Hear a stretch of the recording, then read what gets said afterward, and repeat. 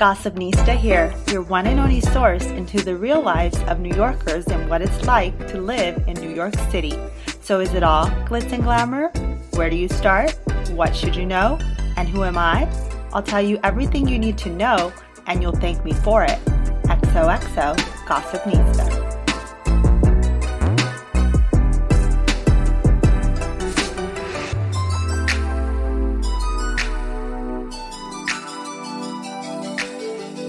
Hey everyone, on today's show, we're helping you find love and hopefully sustain it. Our guest, who comes from a psychology background, is dating and relationship expert Eunice Hong, CEO and founder of The Art of Dating NYC. We'll dive into her New York story, creation of her business, dating tips for you, whether you live in New York or not, discuss tools for a fulfilling relationship, as well as how to manage conflict, and any further recommendations that can help elevate your art of dating. Hi, Eunice. How are you? I'm doing great. Thank you so much for having me on, Marianne. I'm really excited for our conversation. Me too. Happy to have you. So much to discuss, but place I like to start off first with my guests is finding out about their New York story, as this is a New York related podcast. So tell us, Eunice, are you originally from New York? How did you land in New York? Sure. Well, I grew up in Boston, in the suburb of Boston, in a pretty quiet and sheltered community. Mm-hmm. And even when I was young, I always knew that I belonged in the city. Don't ask me why. Wait, no, but you have to answer why. I didn't know at the time. It wasn't an informed decision. I thought I belong in the city. I belong in a big place. I have big dreams. Yes. And so the naive, person that I was at the age of 17, 18, embarked to New York for college. And I actually have a funny story. So before we were deciding where I wanted to attend college, mm-hmm. I had applied to a lot of schools in New York. And mm-hmm. My good friend, who's still a very good friend of mine, Jean, and I took ourselves on the Greyhound bus to visit New York. We're both from Boston. We thought, you know what, let's check it out before we commit to attending school in New York. Mm-hmm. And then to Port Authority. Now, I don't know if you know anything about Port Authority. It's one of the favorite places in New York City for most people, right? It's the busiest. It's mm-hmm. the busiest. It's a little bit grimy. And let me tell you, back then, which was many years ago, it was even worse. Oh, wow. So we land into Port Authority on a bus, these two 18-year-old girls trying to, think that we're big adults now. And the smell is just pungent. There are homeless people everywhere. Mm-hmm. The noises are loud. There's just so much going on. And I immediately think, I've arrived at home. And my friend thinks, I hate New York already. Really? Okay. Oh, wow. You kind of gave me goosebumps when you said that. That's awesome. I like to hear that. That's how you felt. So go on, please. Yeah. So I ended up deciding to attend college. I went to Barnard College, which is an all-women's arm of Columbia University. And I also attended graduate school at New York University. So I guess you could say that I'm a New Yorker now. I've been here a long time. You officially are. It takes a 10-year mark. I wish it was like a lot less for my sake, but yes, you definitely are New Yorkers. So what has your overall experience in New York been? Well, my experience has changed over the years. But New York is, there's no other place like it in the world. I know I'm biased, but I'm also honest, like to say. Yeah. And, New York City has everything, right? Everything is open 24/7. It's fiercely intense. It's fiercely competitive. There's a saying, and it resonates with me: if you make it in New York, you'll make it anywhere. And I think that kind of captures how I feel about it. I can't tell you how many times that quote has come up during, the journey of this podcast. And I would say that's a motto for sure of this podcast. So I'm glad to hear it. Yeah. I'm glad that other people are sharing that sentiment. Yeah. And it has this, like every love story, it has this good and the bad. And I've decided many years ago to accept the good and kind of focus on that. So, some of the things that I think are helpful when you're figuring out navigating New York or a place like New York is that you have to it's helpful to know who you are, because it's very easy to be distracted. It's very easy to get pulled into different things. And but some of the things I do like about it are there's so much diversity in people, in thought, and discipline. There's so many different exposures and interests. I mean, it has the best cultural elements in New York City, such as the Met, the MoMA museums, to concerts at the Barclays Center. So all in all, my experience in New York has been great because I really choose to kind of focus on the good. But the things that I don't love as much about it are kind of the grime of everyone has to deal with public transportation and the subway system here, and which are very, very easily accessible. But you do end up in subways with millions of other people who are commuting in and out of New York City every day. And so, sometimes during the really sweltering hot summer months, you're literally packed in there like sardines, and there's other people's sweat dripping down on you. Now, that's no joke.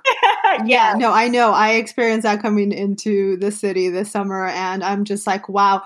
But on another note, as you're pointing this out, I'm also like, you're in such tight proximity in New York. How can you not meet someone, right? Like, yes. So that's my other thought. I'm sorry, but you were saying, so we'll like talk about that a little bit later on. You bring up a really good point. So, you take the good with the bad. So that's a little bit of a challenge sometimes. It can, after being here for several years, and I've been here for several decades now, it can wear down on you, the intensity of it, the competitiveness. But you just have to find a way to balance it all out and just find your own center in the midst of all the chaos. And that's helpful. So I've managed to figure that out for myself over the years. Well, thank you for sharing that with us. Now, just kind of diving into the art of dating NYC and the creation of it. How did you land upon that career? Well, as I always like to say, as with all great things, it's sometimes a surprise, So the creation really started in my childhood. And of course, I didn't know it at the time. If you had told me, even when I was in college, that I was going to become a relationship and dating coach or an expert, I would have laughed, right? And so would my parents. I mean, after spending thousands of dollars in education and so many hours of learning all different things, I never even thought that this profession, I didn't even know it existed. But, my formative years really made an impression on me, as it does with many people. But day and day, my, people interacting with people has always been at the forefront. And over the years, in my 20s, I was in relationships with good people, but were not fulfilling. I didn't feel like I was getting my needs met. I was really replicating a lot of environment that was similar to kind of my childhood. And so I did some inner work. I listened to professionals. I really read up on it. I really wanted to kind of empower myself, figure out what was going on and why I was making the choices I was making. Right. And as a result, I ended up having very fruitful and enjoyable relationships. Along that journey, a lot of people came to me for years and years. How is it that you're always finding people in great relationships? And so the simple answer was this, and I was always happy to share my opinions, but the simple answer is because I worked on myself and I have a strategy, right? Wow. So it's not, please share. We're in New York City. Like it's not because I'm so awesome. There's always some more people who are smarter than you, more successful than you, prettier than you. We're in New York City. And so it wasn't all that I was so great. It was just that I had a strategy and I really took my power back. Right. And so from that moment on, there was a shift. More recently, several years ago, a good friend of mine, and I give her a lot of credit for this, she's super smart, very attractive, life of the party, a very fun person, everything going for her, but her relationships were a complete disaster. Not an uncommon story, by the way, in New York, right? No, I'm sure not. And she came to me and she said, I really want your guidance. Can you work with me and help me? And I said, sure. I'm always want to encourage people who want to really improve on themselves and work on themselves. And I love to help in any way. So I went to work with her and I give her so much credit. She really deep dove and did the inner work. And I worked with her every week for about 4 months. At the end of the 4 months cycle, she was a completely different person. She actually is the one who really motivated me. She said, you know what? I don't understand why you're not doing this as a career. You're so good at it. You're so passionate about it. Everything you do is research-based and data-driven. Right. And, it took me about a good 6 months to a year I was thinking about it every day, but quite frankly, I was very scared. I was, who am I to start this? All this stuff, all this negative talk that we tend to do when we're afraid of doing something. So I eventually got my act together, and I gave her a lot of credit for kind of getting this career started for me. And that's how I landed at the Art of Dating. Wow, that is so awesome. How long ago was this, Eunice? This was about 3 or 4 years ago that this process started. Mm-hmm. So what are these services and the benefits of coming to an online, well, just in general, dating and relationship expert? Sure. So my mission is to support and elevate women to live their best lives. And the best way they can do that, in my opinion, is through their relationship. And this is why. Because I started out in finance, I'm very data driven. Everything I do is research backed. And, I love men too. I want to be clear here, but they don't need as much help as women, not because women need more help, but because men have certain advantages, right? By default being men, right? Yeah. So the thing is this, when our relationships, especially women, are sound, our careers are actually much better. There's been a lot of research to indicate that for women, right? Okay. And again, I want to point out that I'm not saying that you need to be married or partnered up to have a fulfilling or happy life. That's not what I'm trying to do at all. But if we're all honest, most people do want to find love. Most people do want companionship and intimacy, right? Mm-hmm. So my work is really for people who are interested in that. And so what I do is really an intersection of psychology and coaching. And what that means is the psychology focuses on the past. And so I deal with clients and talk a little bit about their formative experiences, their childhood experiences, which, by the way, get recycled over and over again in adulthood, unless they're dealt with on some level, to create a baseline, a benchmark. And then I take that and we create an actionable step-by-step program so that we can work together from the present and the future to realize the goals and the results that you seek in dating and relationships. Perfect. So you just summed it up. That's exactly what I was going to sum up in a sense. You start with the inner workings of a person and any, correlations you find in their past, bring it together to their future and creating an outline on how to, date more successfully and then just kind of put it out there to work. Yes, exactly. I couldn't have said it better. That's exactly right. But you did. So with that note, Eunice, what is it that you've learned most about dating? And is there specific qualities one must have, to be good at this art of dating? Well, that's a little bit of a loaded question, but let me try to unpack it for you. Put two in one, but please do. I love it. So the thing is this, and this is the stuff that's going to be hard for a lot of people to hear, but there is no magic quick fix to dating, right?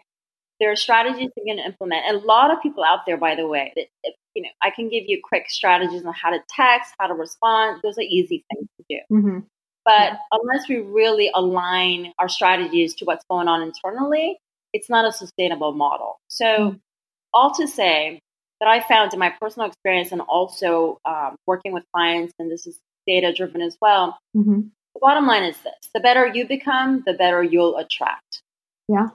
That's essentially what it comes down to, right? So at every level of our relationship juncture and every relationship that we've had with different people, we end up with people who are very similar to us in frequency and emotional resonance, right? So as I've worked on myself over the years in my 20s and whatnot, and really realized what my personal blind spots were, or what the patterns were that I was recycling over and over again without really understanding them, I was really getting into the same relationship with different people, thinking they were different relationships because they were different people. Yeah. Does that make sense? Yeah. And so I would say, you know what, if you work on yourself, that's probably the best way to make sure that you're attracting people that are aligned with you in every way that are important. And, so that's really the bottom line. And any specific qualities one must have, or is that just all? Yeah, I would say, it's really helpful to be interested in self-awareness. I think it's really important to be invested in wanting a relationship. Relationships take time. Dating takes time. It takes effort. It takes energy. That it has to be a priority for it to manifest successfully. But what I suggest with all my clients and part of the work that I do is I suggest everyone come up with 3 categories of traits that are important to you. One, I call them the must-haves. So those are traits that you absolutely need in a potential partner for you to be even open to going on a date with someone. Okay. The next bucket is nice to haves. And those are, it'd be awesome. It'd be really cool if he was 6 feet tall, but he doesn't have to be, kind of thing. Right. Yeah. And then deal breakers, which are if he possesses these traits, absolutely it's a no-go. Right. Mm-hmm. And so it's very important to do this exercise before you get into a relationship, because when you're in a relationship, the emotions kind of play with you. Right? Okay. Mm-hmm. And you can kind of become more flexible than you want it to be because you like somebody. Yeah, that's true. So there aren't any specific characteristics or qualities, but it's important for the person to know what your must-haves, nice-to-haves, and deal breakers are, so that you know how to vet your dates. Yeah. Now, in terms of New York, and be more specific to New York, how competitive is dating in New York, the dating scene?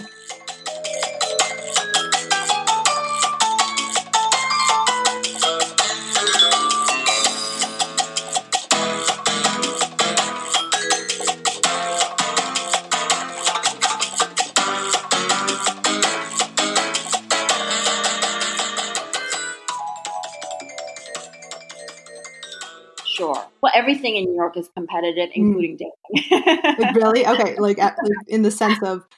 Sure. Let me unpack that for you a little bit. So first of all, there are a lot more eligible single women looking to be in a relationship than men. So because of the disproportionate number, it does make it a little bit more competitive for women. Okay. Right? In addition to that, many people come to New York to realize their dreams and to have a very successful career. So people are extremely career driven here. Yeah. Right? They want to invest in their work, but they're not as willing to invest in their personal life. And so there's some asymmetry there as well. And, I think that also with the advent of dating apps coupled with, I think there are 8.5 million people who reside in New York City, a lot of people, there's this mindset and tendency to think that there's always someone better around the corner, right? So I'm sure this mentality also exists in other parts of the country and the world, but I think it's predominantly more evident in a place like New York City. And so, I see that a lot of people go on dates with someone who might be a good, potential partner, and they find one annoying trait that they focus on, and they're like, you know what, next, I'm going to move on quickly, right? Yeah. So I think it's a combination of a lot of those things that do make New York City competitive. But the flip side is there's actually some advantages to being in a place like New York City for dating, because you are with so many different potential people that you encounter the minute you leave your door to the time you get home at night. And then, like we mentioned, just being in such close proximities within, subways and just neighborhoods and restaurants, like how can someone benefit?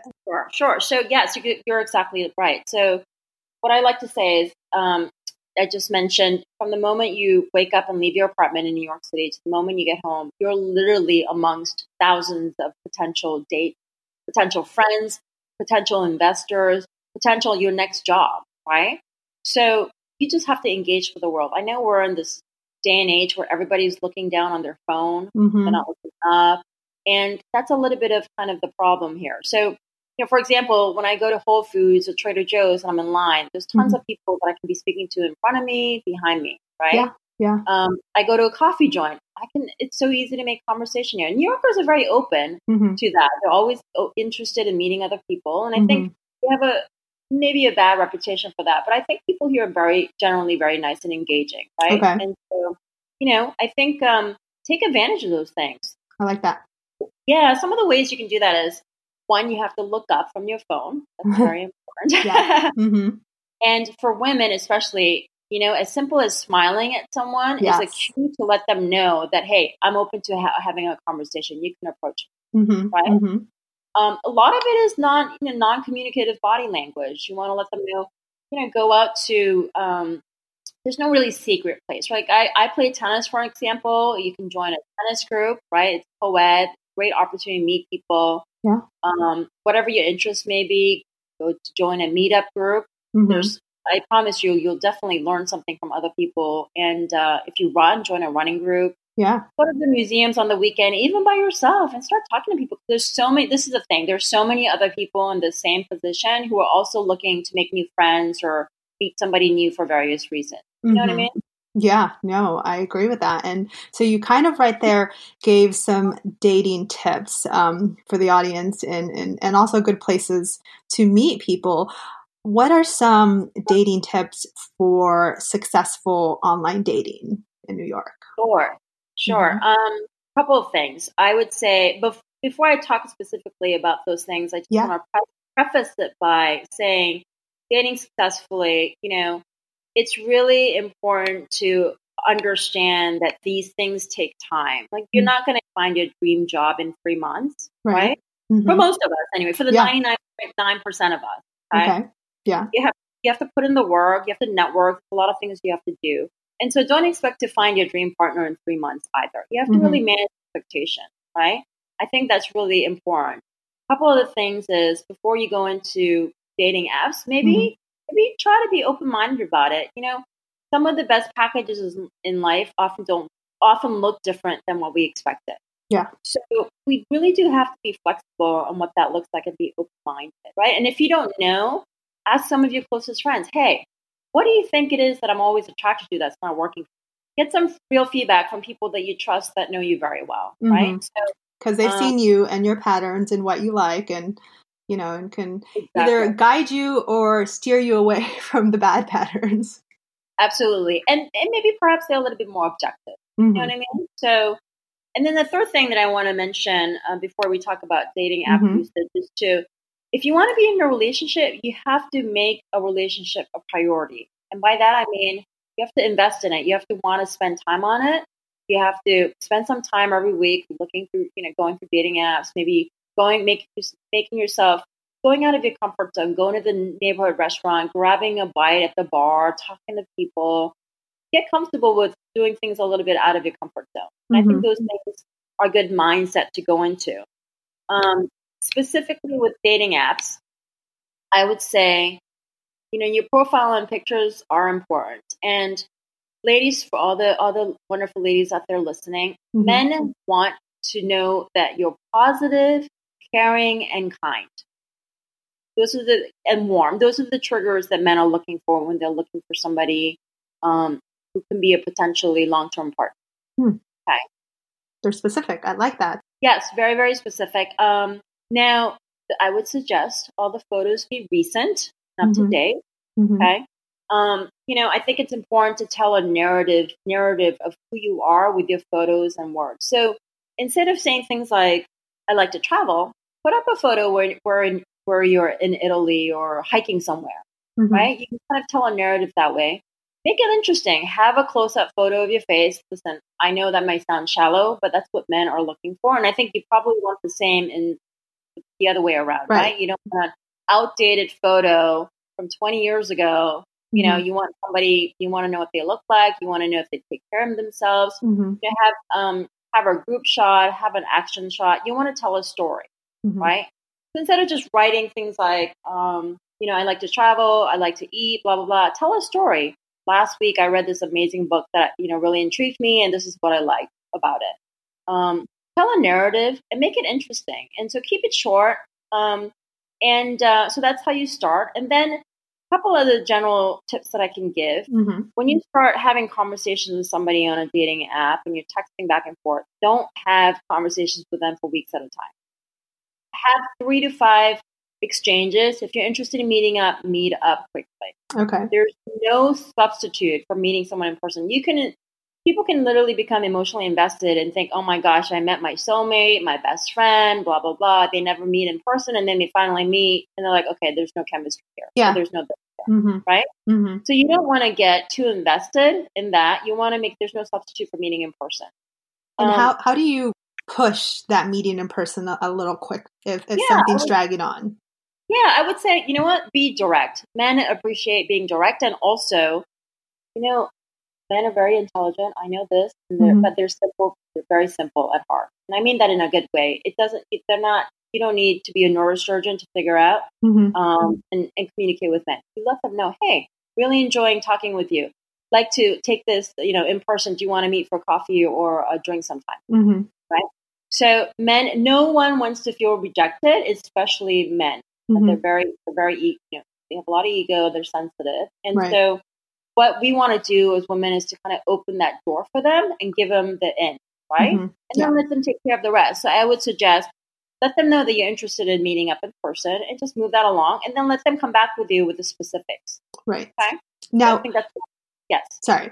I'm having this visualization in my head in the sense that you're mentioning, let's grab the coffee or let's grab a drink, and obviously this is the first time you're meeting someone, and sometimes people just want to meet and see if there's a chemistry there before even, I guess, investing further into anything else. But I think something that I want to ask is, there's some people that want to have that whining and dining, right? That expectation of like, we're meeting for the first time, like we should go to dinner, you should pick me up, we should, so and so. How often is that even an occurrence in New York? And should you even have those type of expectations? Okay, so this is the strategy, and everyone here is getting free strategy and free coaching here. So a couple of things. That's a great question, and I'm glad you asked. This is what I propose my clients to do. So you set 2 days of a consistent time every week. Let's say, for the sake of argument, Tuesdays and Thursdays, right? There's a block your dates on your calendar like you would block going to the gym or anything else that you do, right? So say Tuesdays and Thursdays right after work, say 6:30 to 8 o'clock, you're now meeting potential dates for drinks, okay? Now, this is something that you do, which is very helpful. One, you don't know if you're going to like this person or not in person, right? So you don't want to commit to a whole dinner because you don't want to end up spending 5 hours with somebody when you can't wait to get out of there, right? Now, so what you do is this. You say, hey, they'll propose drinks. You say Tuesday at 6:30 is great. What's the convenient place for you? Try to be accommodating, come up with a place. And then the day when you meet up with this person, in advance during the day, you send a quick text saying, I'm looking forward to meeting with you tonight. And by the way, I wanted to let you know I have to be somewhere by 8 o'clock. I have a dinner at 8 o'clock. Okay? So you do a couple of things. One, you're not investing your whole life on this. You're committing to 1 hour for drinks, right? There are two things that work out well. One, the important thing is you have to let him know of this in advance of meeting up, because if you do it in the middle, they're going to think you're just getting out of it because you're not liking him, right? So that says one, you have a life, you have dinner plans. It doesn't matter if it's true or not. Just say you have dinner plans. Okay? Two, you're only committing to an hour, so that an hour of your time is completely worth it if you do it a couple times a week to try to find somebody you want to be in a relationship with. And three, if it goes well, you're leaving on a high note, right? No one wants to be the last person to leave the party. You want to leave something with something more to come, right? So it's a win-win strategy for everybody. So that's what I would suggest, how you approach that. Now, as you're dating people, as you advance the date, then sure, you're going to convert that into dinner and everything else. But initially, I would suggest this approach. Okay, perfect. So given that, I would say this would be a more prevalent situation in a city, it's such a bustling city like New York. In other places in the US or just in general, would you still recommend that same tip to kind of just meet up with them and then take it from there? Absolutely. Because this is the thing. Again, there's no substitute for meeting in person, but you also don't want to, it's good to get to know somebody well, right? And first dates are not the best predictor, right? Yeah. So people are anxious, they're nervous, something could have happened at work. So if you're kind of on the fence with somebody, meet with them a couple of dates, I guess. Right. But I would really deploy this strategy all around, because then the way to meet the person that you want to be in a relationship is unfortunately to meet with a lot of people who you don't want to be in a relationship with, right? Which means you have to go out on dates on a regular basis. Right. And so this is a good time-saving way to go out on a lot of dates with new people for drinks here and there. Yeah. Keep that moving until you land on somebody that you want to get to know better. No, 100%. And is there any deal breakers that people should be aware of during like a date? That's a good question. I guess that's up to the person and what they think is acceptable or what the expectations are, I would say, one other thing from a kind of a safety standpoint, especially for women, is I would create a Google phone number that you can use just for dating. This way, you don't have to give a total stranger essentially your personal cell phone number, right? And you can just use Google phone number for your, and then once you get to know somebody better, say, hey, you know what, this is what I did, and let them know this is my real phone number. They're going to understand that. Yeah, of course. I would suggest meet at a public place. I guess if somebody's inviting you over to their apartment on the first date, that was a definite no-no. Yes. If somebody wants to meet with you after 10 o'clock for the first time, that's definitely a no-no. They're not looking for really a relationship at that point. Can you think of some? Deal breakers. I like that you suggested the Google number. I mean, them showing up late, super late, right? That would be a deal breaker. I mean, but does that happen often in New York? That's a good one. So, I'm one of the 2 punctual people in New York City that I know. So I guess it's not common. It's not common. How late is okay is the question. Well, yeah, I would say everyone has a 15-minute grace. And, things happen. You get pulled into a meeting at work. Subway delays, things do happen. It's not so much that you're 15 minutes late. It's that you communicate that in advance. Right. I'm so sorry. I'm stuck on a train. Be there as soon as I can. You have to be courteous. I think that says a lot about a person. Courteous and communication. Yes. Another thing that I like to look for, and I'm sure other people share the sentiment, how they, obviously on your first date, most people are going to be on their best behavior, right? I think how they treat bartenders, waiters, service people is a very good indicator, kind of how they treat people in general. Yeah. So, those are small cues that you can pick up on as well. Perfect. Thanks for that. And now, before we switch on over from just general online dating, is there any apps that you think are best suited specifically for New York or just in general? Yeah. So, everybody has a different preference, and it really based on one's personality. Right. A lot of women like Bumble because they get to kind of control that narrative a little bit, right? A lot of my clients have liked Hinge, quick and kind of dirty in a good way, and you can, it doesn't feel like Tinder as much. So a lot of people like that. And what's the Tinder? What's Tinder? What's the? I guess. Well, I think I know the data says, according to Tinder, they say it's not really a hookup culture, but I'm not sure if I agree with that. So certainly, I'm sure you can meet people on Tinder that are looking for serious relationships. I'm not discounting that at all. I just would say that's not a place that I would suggest my clients to go if they're looking for a real partnership and marriage, potentially, right? Okay. So, what I would suggest is this. Use one large app such as Match, right? Because Match, by the way, owns 90% of all the other apps. Do they? Yeah, and they've been on this. They're one of the big first ones to come on to the marketplace. So what they offer is volume. Right. They have a breadth of potential folks. Now, the upside is you have more at your disposal. The downside is you also have to sift through some not so great people, but there's a lot of volume there. So what I suggest is, take on a big one like Match and also couple that with a more less maintenance, easy one like Hinge. Right. Kind of work it out and see what works for you.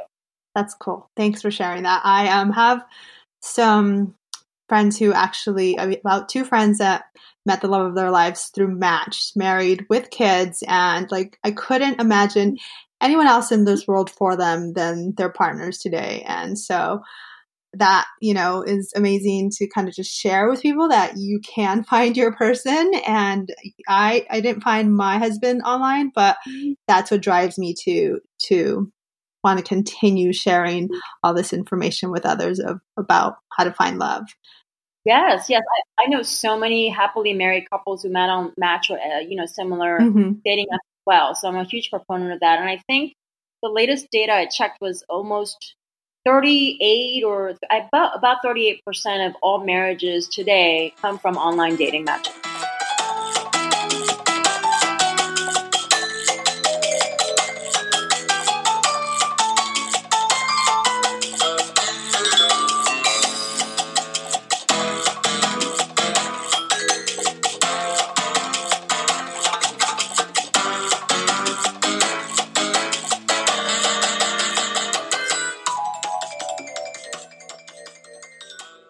So, I mean, I want to ask this one last question that is a complete, just, I think, stereotype to New York or something that women who are not from New York or coming into New York think it's going to be. And it could be, I mean, if it's a hookup culture, or I don't even know how to define this. Is life in New York really like the television show Sex and the City? That's so funny you asked. That was a great show. I enjoyed it when it was on. You know, it kind of yes and no. Mm-hmm. Yes and no. I think part of the reason, in my opinion, why the show resonated so much with so many people is because we can all relate to each of the characters' kind of struggles, challenges in finding love, right? Right. So, in a sense, love is love. We all have the same issues. We all want to find our soulmate, or whatever, however you define that. Mm-hmm. So, I think there's some interesting parallels going on, and I would say today, the similarities are this. Mm-hmm. The women in Sex and the City, the characters, realize at the end of the day that they really have to love themselves first before they can find real love, right? Mm-hmm. And so that's still a common theme, Yeah. And the company you keep, the girlfriends and everything, right? The company you keep really matters, and that's especially true for a place like New York. If you want to elevate your life in your personal relationships in your career, it's really important. There's so much data that says the 5 closest people you spend the most time with will either get you to your next level or actually take you back, right? Yeah. So keep is very, very important. Mm-hmm. I don't know if dating apps were really around when Sex and the City aired, and so agreed. I don't think so. Yeah, so they met everyone pretty much in real life, and so, we have that variable, which is new for us. But I think to really get results, it's good to kind of use both strategies, real life strategies and introductions, friends of friends, meeting people, strangers in Trader Joe's, or Whole Foods Line, as well as using dating apps. I think there's a combination of things that we can do to maximize results. Perfect. That's a great roundup. Now, it's diving a little bit more so into tools for successfully managing, fulfilling relationships, and we can also touch on conflict. How does one go about that? Sure. So, a couple of things that that is helpful to keep in mind. Great relationships are built. Mm-hmm. They are built. Mm-hmm. There are many people out there who are lucky to find their good counterparts and partnerships. But even then, you have to continually cultivate it. You have to practice at being a good partner. Right. It's not something that happens to us overnight. Just as you get your dream job, you land your dream job, which took decades to get to. You're not going to say, hey, I finally arrived. I'm just going to coast now. I'm not going to do my work on time. I'm not going to try to get along with my boss and my colleagues. Mm-hmm. That's not the right approach, right? So the same with relationships. Even if you have a wonderful partner, continual effort, engagement, connection is really important, especially in a place like New York where people are very career driven and they're pulled in so many different directions. So you really have to make it a priority. Mm-hmm. So that's the first thing. Mm-hmm. I would say another thing, and this took me some time to understand, and I understand it so well now, is that your partner does not feel, think, see, or experience the same event as you. They have a completely different perspective because it makes sense, right? I mean, their experiences, their formative experiences, their adulthood experiences, the way they were raised, everything is completely different from you. Right. And so they're going to have specific ways that they see the world. It's going to be colored and tinted to their own biases, right? Mm-hmm. So oftentimes, I've certainly been in arguments and disagreements in the past where I'm so adamant about the other person trying to see things my way. Mm. You know what I mean? Yeah. And that doesn't work. So those are just general things to keep in mind. And, when it comes to conflict management, that is extremely, extremely important. Mm-hmm. And I want everyone to understand that conflict is normal, that disagreements are normal. How can they not be normal? If you think about it, you have two completely different people coming together, trying to negotiate this day-to-day stuff that they've never done before with that person. So yeah, 100%. Now, in regards to, so you're having a fulfilling relationship and you gave us some tips on how to do that. And, you're, say, a couple months in, a year in? I mean, should conflict management even be a conversation early stages? When does conflict management come into play? Sure. So I would say the best way to really elevate your relationship strategy and have management skills and negotiating is as you go through the experiences, because you don't necessarily, it's nice to have conversations after the fact, but the first time you want to understand how the other person actually fights. You want to have some experiences that you can refer back to, right? It's hard to say, hey, let's try it this way if you don't actually know what their baseline is or how they see the world or how they tend to do things. Right. So I think the very important thing is, don't anticipate conflict and say, hey, we need to have a conversation on conflict management before we have a conflict, because I think that you're getting ahead of things a little bit. But when you do have a disagreement, however small or big, then start to really talk about it, unpack afterwards when you're calm, and maybe had some space. Say, hey, I want to talk about this, and this is how I felt on my end, and this is, you can have real conversations about it. And I think that's a good way to go. Now, again, disagreements are very normal, and it's not the number of disagreements that you have disagreements that actually is indicative of enduring long-term successful relationships. It's actually how you come to resolve them, how you manage the resolution of it. So there are a couple of things that are very important when it comes to, I think 69% of all conflicts never resolve. Wow. So they will never resolve. Okay. They're the same issues that come up over and over again. That's a huge percentage. Yes. Yes. So it's helpful to be with somebody who has different ways of being and doing and values that really don't misalign with your core values, because, those aren't something that you can really compromise on, your core values, right? So, that's helpful, but also you want to create a win-win situation. And by that I mean, when you have disagreements, it's really helpful to have a we approach. It's not me against you. It's us against whatever the problem is. Right? And that little shift can make all the difference in the world. So, and I say you have to negotiate a lot of things in successful relationships. So negotiating is going back and forth and making sure the other person's highest needs are intact, right? And your highest needs are intact. Right. Which is a little bit different from compromise. Compromise, not so sure, because compromise is neither of them gets what they want, and they're just landing in the middle, just to land in the middle, right? So essentially, no one's really happy, right? So, so conflict is okay, agreement is okay. It's really helpful when you're in the midst of this to use I statements. So, I felt hurt when you took me to the party and didn't check in with me and left me there, with strangers for 2 hours. Or something like that, right? So using I statements is very helpful, because instead of putting the blame on the person and attacking the person, you're actually talking about your feelings. Right. Right.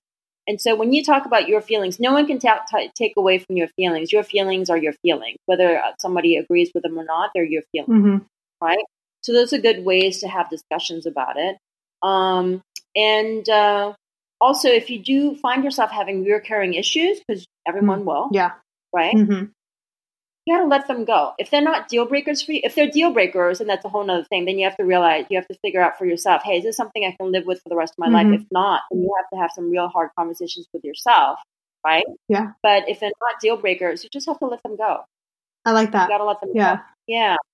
So there's a lot of forgiveness in relationships. It's helpful to have a short memory. So you're not, when you fight, also don't bring the kitchen sink into all the arguments. Stick to one issue at a time. Or to bed. Right. Yeah. Exactly. And I know there's a popular saying, like, don't ever go to bed angry. You know what? You can't resolve all issues before you go to bed. Yeah. You just can't, right?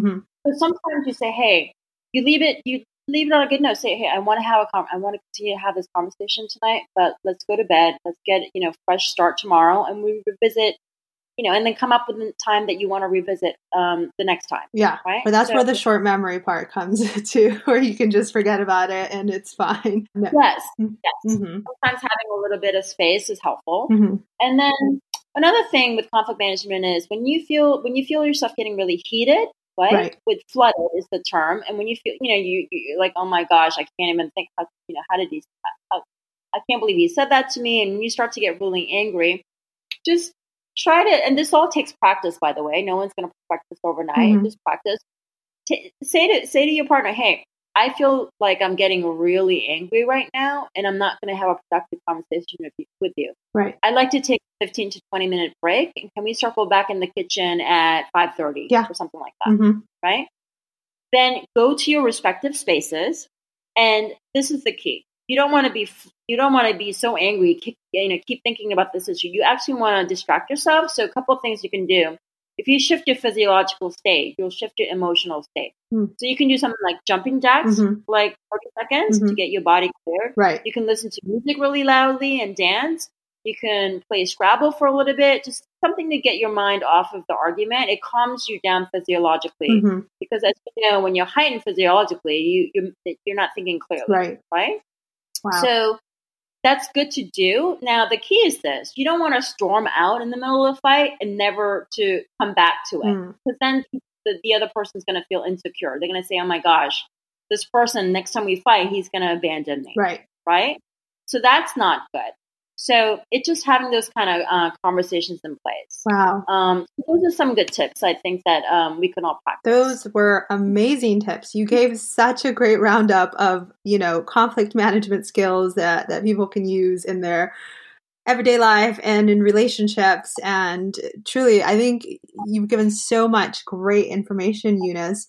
Is there something that we may have missed in regards to some tips for the audience? I'd love to kind of, continue just finding out if there's anything that you are reading yourselves or podcasts you recommend regarding the subject and art of dating. Sure. So a couple of things that if you wouldn't mind, I'll add for general, sustainable, healthy relationships is really important to become an expert on your partner.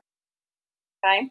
So as we mentioned before, your partner reacts to things differently, feels things differently, experiences things differently. So it's really important, especially if you've been together for a long time. You think, oh, I already know how he's going to react. I already know what he's going to say. I know everything about my partner. So shift that framework to get really curious about your partner. There's going to be something new you continually learn about them until, death do you part. So when you don't understand something they're doing, instead of making judgments about it, say, hey, I noticed you did that. You haven't done that before. What is that about? Tell me about that. Right? So asking open-ended questions is very important for connection. Okay. What I like to do is, bi-weekly check-ins and what I call quarterly kind of couple retreats. So bi-weekly or whatever your schedule allows. I know a lot of people travel for work and are busy, but definitely at least once a month, check in. Not right after work, but when you're kind of relaxed, maybe on the weekend after you've spent some time together, and you're kind of in a good state. Just be like, hey, I want to check in with you and see how you're doing these days. Right. Do you feel supported by me this week? Yeah, I like. What are some of the things that you like to see more of? Right. And you're having these open conversations, and this is when it's a good time to express your needs because you're not in the middle of a fight. This is coming from a good place. It's literally just learning more about each other. Right. Quarterly couple retreats. It's important to, and you don't have to go away someplace fancy at all. You can even stay at home, but dedicate a weekend every quarter to really re-engage, reconnect, have fun, and check in. So, minus your phones and all technology, right? Yeah. And if you can, go away somewhere and just hang out, have fun. Relive some of the memories from earlier on when you met, revisit and have those conversations. Hey, remember when we met this? Remember the first time we did that? Right? That's really helpful as well to keep that connection going. Yeah. Finally, lead with generosity. Give your partner the benefit of the doubt. I think that's really, really important because over time, you can instead of, if your partner comes home and is in a bad mood and takes it out on you, it's so easy to be like, what's the matter with you? Why are you in a bad mood? Kind of reacting that way. Right. give them a benefit of the doubt. There's a reason you're with them. There's a reason you chose them, right? Yes. Always come back to the positive traits within your partner that you like. Remind yourself of that. Make that list, especially when you're going through a tough phase, because every relationship will go with ups and downs. Mm-hmm. So when you're going through a challenging time, which everybody will, you want to refer back to those characteristics and those things that you really, honor in your partner and cherish, mm-hmm. and remember those things. Be with a heart of generosity and give your partner the benefit of the doubt. Mm-hmm. If something's upsetting him and he's in a bad mood, hey, be like, hey, you seem off today. Is everything okay? Yeah. You know what I mean? And so it's helpful to really co-regulate each other, which means really to be in tune with the other's needs as well as yours and be able to bring that back to center, mm-hmm. right? Mm-hmm. And sometimes the partner takes the lead on that, and sometimes you take the lead on that because you're not always going to be in sync, right? And so those are some of the things that would be helpful in sustaining a relationship. I love that. Not only did you give dating tips for someone who's just looking for love and looking to start dating, but you gave amazing tips on how to sustain a relationship and, keep that a big priority and how to do it the right way. And I love that the overall pattern that I saw is, communication with your partner and mm-hmm. just having their feelings in mind is a huge thing. With that, what are some things that you're currently yourself reading or listening to? Sure. So I love books. Mm-hmm. I try to read 30 to 40 books a year. And let me tell you, I have a life. So that's pretty big. I mean, do you like the physical books or are you an Audible person? Oh, I'm a hardcover. I know. You know what? It's a little bit of a problem though, because in New York City, we don't have tons of space. Mm-hmm. So I have stacks and stacks of books, hardcover books that I order, which really I consider to be a luxury. Mm-hmm. And so I'm finding nook and crannies to kind of store them all. But I think at some point you have to convert to a Kindle or something more modern. I do see a lot of New Yorkers with their books on the subways everywhere. I'm an Audible person, but please do share some of these amazing books you're reading. So I've read a lot, but I would say for those who are interested in learning a little bit more about relationship success mm-hmm. and kind of how you're primed, mm-hmm. which means how you think about the world and see the world based on your formative experiences, I would suggest The 5 Love Languages by Gary Chapman. Mm-hmm. It's an excellent book. I've heard that one. Yeah, it's an easy read, and it basically talks about, and it's a good thing to do with your partner if they're willing to or open to doing this with you as well, but you don't need to. Mm-hmm. You can do it by yourself. Okay. Everyone has 5 top languages and 1 or 2 primary ones that drive everything. Okay. And so it's helpful to figure out what yours mm-hmm. is. It's helpful to figure out what theirs mm-hmm. is, because the things that our partner can do out of love, and we wouldn't actually receive it as that, right? Because we expect something different, right? So that's very helpful. Mm-hmm. Another book that I really, really like is the book called Attached by Dr. Amir Levine. Oh, wow. Okay. And it's a crash course on attachment theory and how our formative experiences with our primary caregivers continue to dictate our intimate relationships. Mm-hmm. And no, it's not written in psychological mumbo jumbo, mm-hmm. Although he's a pretty well-known psychologist. Yeah. It's really, what it says is, based on what we received from our primary caregivers and the love, we interpret that to how we should receive love in our intimate relationships. Mm-hmm. And so it kind of unpacks that and helps you to understand why is it that you keep going after the same people. Mm-hmm. Yeah. Right. And so that book completely changed my life when I read it many years ago. Another book that I really recommend is State of Affairs mm-hmm. by Esther Perel. She's wonderful. She's a renowned psychologist. Mm-hmm. I think many people know of her. She's written many books. This book is particularly interesting. It's on why people stray and cheat in relationships mm-hmm. as well. So those are some of the books I recommend. I'd say with podcasts, I mean, I'm a podcast junkie too. Most of it, I don't listen to all relationship related podcasts because it is what I do. So sometimes I need something a little bit different. But some of the things I really recommend, Ready, Set, Love is a podcast by John Howard. Okay.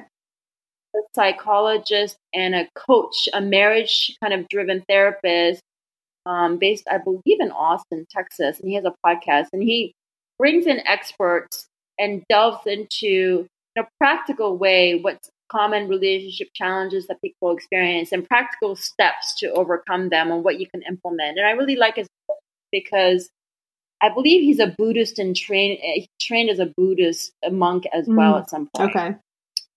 So he has a very Zen way of doing things. That's the word I was trying to think of. Mm-hmm.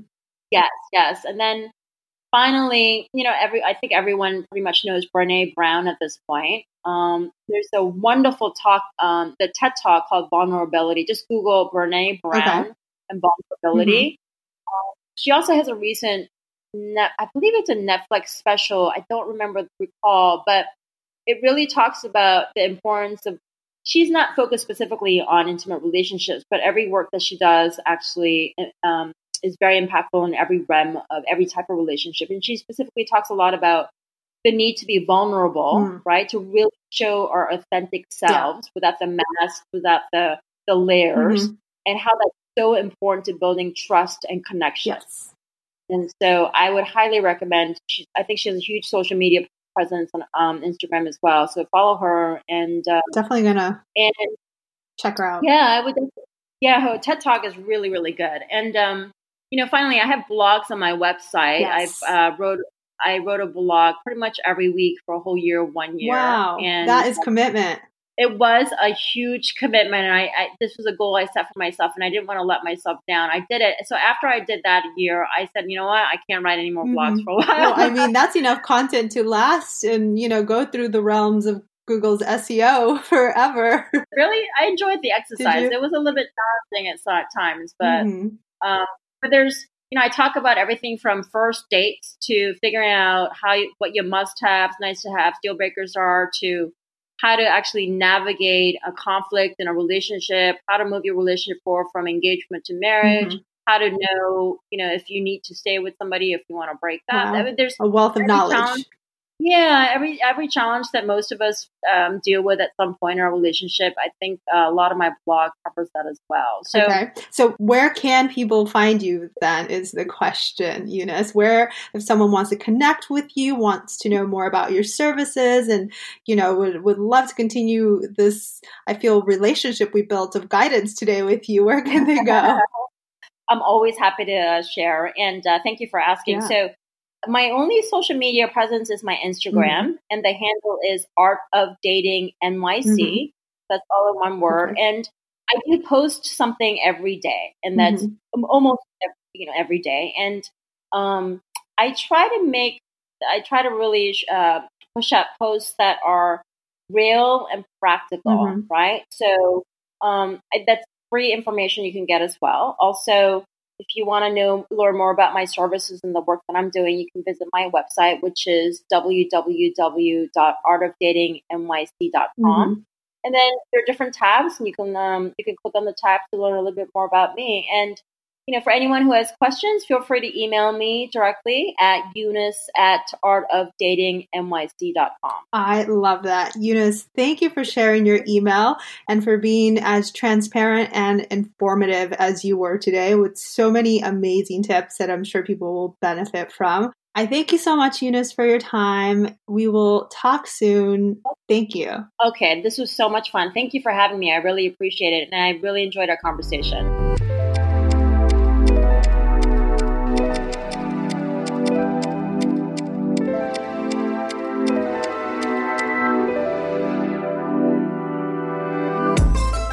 Thanks for tuning in to Gossipnista. Your support means the world. If you've enjoyed what you've heard, please be sure to hit the subscribe button and share this podcast with your friends. Can't wait till next week's episode? Follow along on Instagram @Gossipnista to get my latest New York happenings. But if you live and breathe New York City like I do and want even more, go to our website @gossipnista.com, explore, and subscribe to our newsletter to get insider tips first. Lastly, if you have any questions and or scoop on the city, you can email me at gossipnista@gmail.com. Until next time, you know you love me. XOXO Gossipnista.